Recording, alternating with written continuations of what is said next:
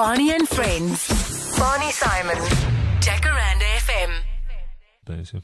Do you have an annual get-together, the original team? No, we unfortunately we're not as well organized as that, and it's a pity because we should.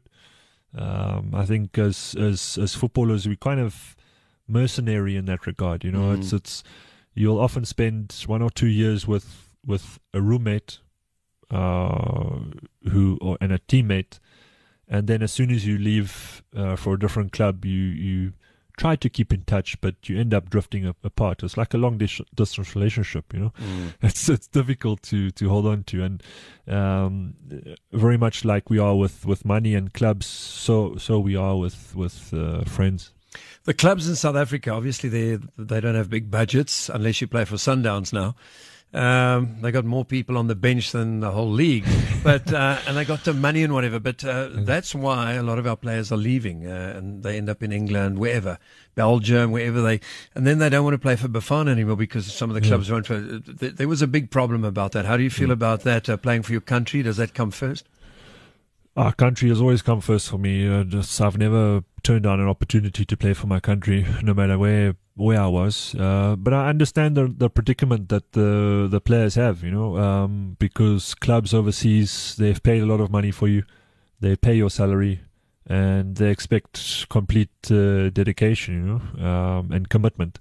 But at the same time, wearing your jersey is the ultimate. Your country's jersey is the ultimate. I feel that man management has let down our football. It can be dealt in a better way through communication. And I believe that players should still take the opportunity to seek greener pastures.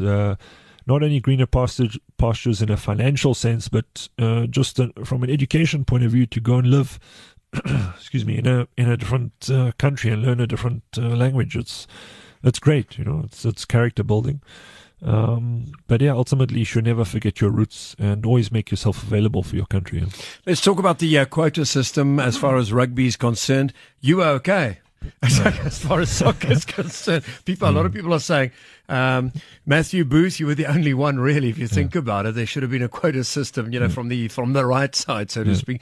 But how do you feel about that? If you look at, do you think they should choose the best team available? But then once again, you look at the structures in South Africa. We're talking rugby now, football as well, from primary school up, club level, that whole. The structure, do you think there's a lot of hard work to be done before they can even start looking at the quota system? Look, it's you know, in our country, in my country, we often want to go to university before we've gone to primary school, and I think football is very much the same as education. You have to set very good and solid grassroots opportunities for kids to reap the benefits, and we haven't done that yet. After 20 years, we still haven't done that. So you cannot expect a kid from Soweto or Diepsloot to play rugby or cricket if they haven't been given an opportunity to do so. Football, on the other hand, has been very fortunate because it's always been multiracial. Even in the dark days in the 70s, football established the first multiracial league. So they broke barriers in that regard.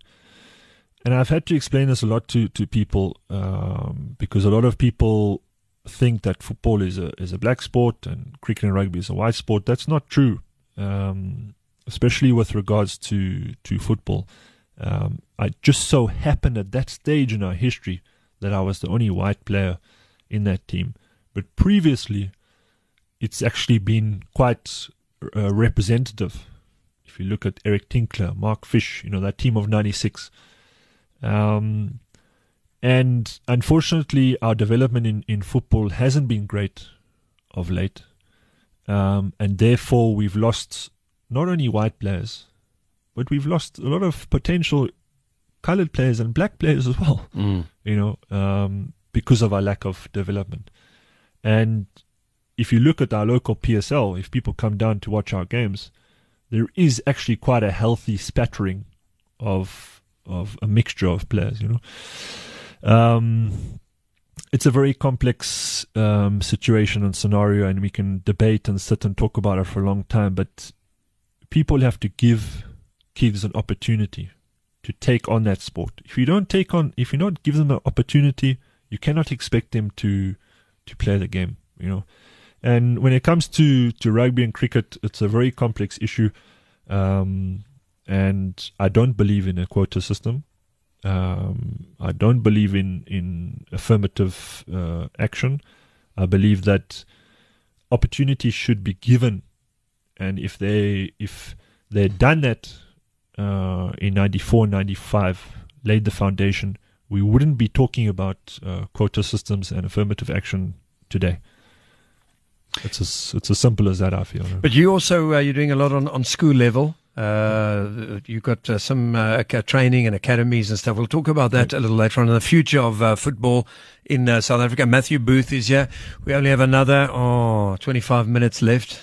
I'd like to talk to you until 4 o'clock tomorrow morning. We've still got so much to get through. Still want to talk about your wife and kids. Very important. By the way, that Springbok Nude Girls song, Blue Eyes, going back to the 90s. I mean, that's when grunge started, Nirvana and those bands. A lot of South African bands did well then as well. The Springbok Nude Girls, you like them very much. Why?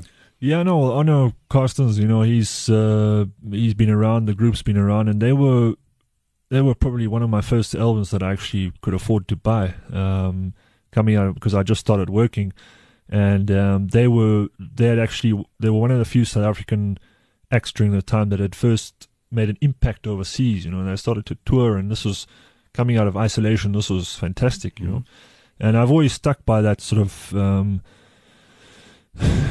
stuck to that sort of kind of supporting local is fantastic. I wish more people would do that. And you know, we've just in the music industry, film, etc.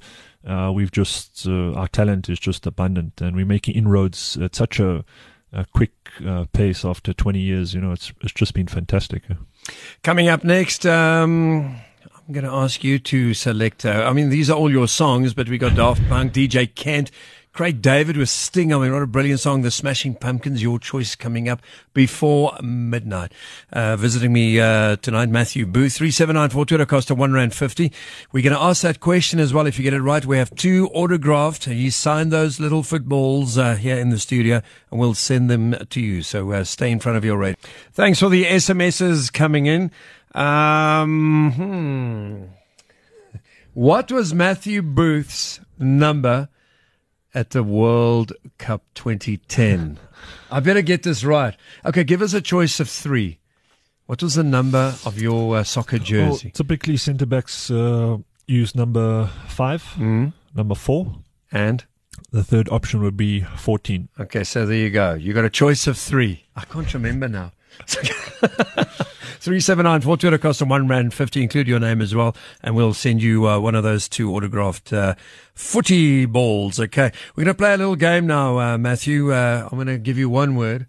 Whatever comes up first in your mind, you have to one word. Are you ready? Okay, here we go. Color. Blue. Why? Everybody says blue or black. Why blue? You're not a Blue Bull supporter, Bill? No, not at all. Who do you support? Stormers, of course. Okay, there's a bit of blue there. So blue, that's a good color. Car. Aston Martin. What was that you mentioned early on when you drove from Cape Town to Pretoria? Nissan Sentra, that was also blue. Where is that car now?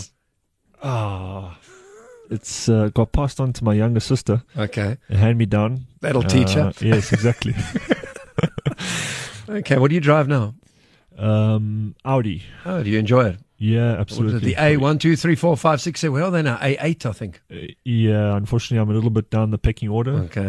A5, but it's very economical, as one has to be these days with the petrol price. Yeah. Okay, TV show. I know you don't have a lot of time. Maybe now that you've retired from football. Game of Thrones. Oh, yes. I'm quite enjoying Empire at the moment as well. That's pretty good. Are you going to get up at 3 a.m. to watch Game of Thrones on a Monday? No. On with the whole series written, but at 3 a.m. No. You're not that obsessed. No, just PVR it, man. Okay. Movie of all time, your favorite movie? Shawshank Redemption. Oh, amazing. Unbelievable. Brilliant. Yeah. And then movie star? I think I've always quite liked, as a male, Denzel Washington. Oh, yeah. What a voice. Oh. Yeah. Of course, keeping it local, Charlize Theron. Theron. Oh, sorry, Theron. Have you ever met her? The Yanks. Actually, that's one of the reasons I've always followed her. Was I had the great fortune to meet her in the World Cup draw during the World Cup draw in Cape Town, 2009. Johnny Clegg was on stage as well. Yeah, she was there. David Beckham came down. Was on stage with Makai Antini, John Smith. So it was a great event. Did you chat to her? Did you have time to say hello? No, not particularly. David Beckham didn't give me the time of day either.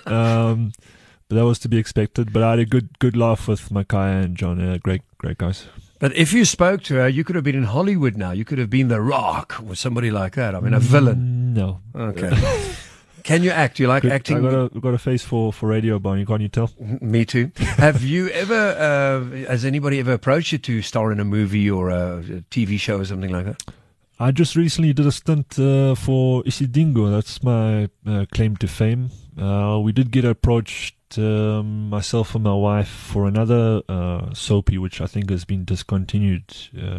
But no, apart from that, done a few adverts. But yeah. But you're on television, Supersport, hey? Yes, I'm a football analyst now. So getting my own back and criticizing. Okay. Right, let's move on to the next one. A comedian. You sound like a funny guy and you love a bit of comedy and stuff. Your favorite comedian? It's there are a number of local acts who I love. Loyiso Gola, he's got quite a dry, sort of witty sense of humor. John Flismas is also great.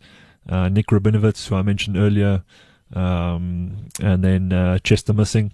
I always enjoy watching that. But there's plenty. I mean, with how Parliament, the way they carry on, I mean, there's just such great material for them. So for radio as well. Don't go away, guys. Stay there. No more garbage jokes today. Barney and Friends. Barney Simon.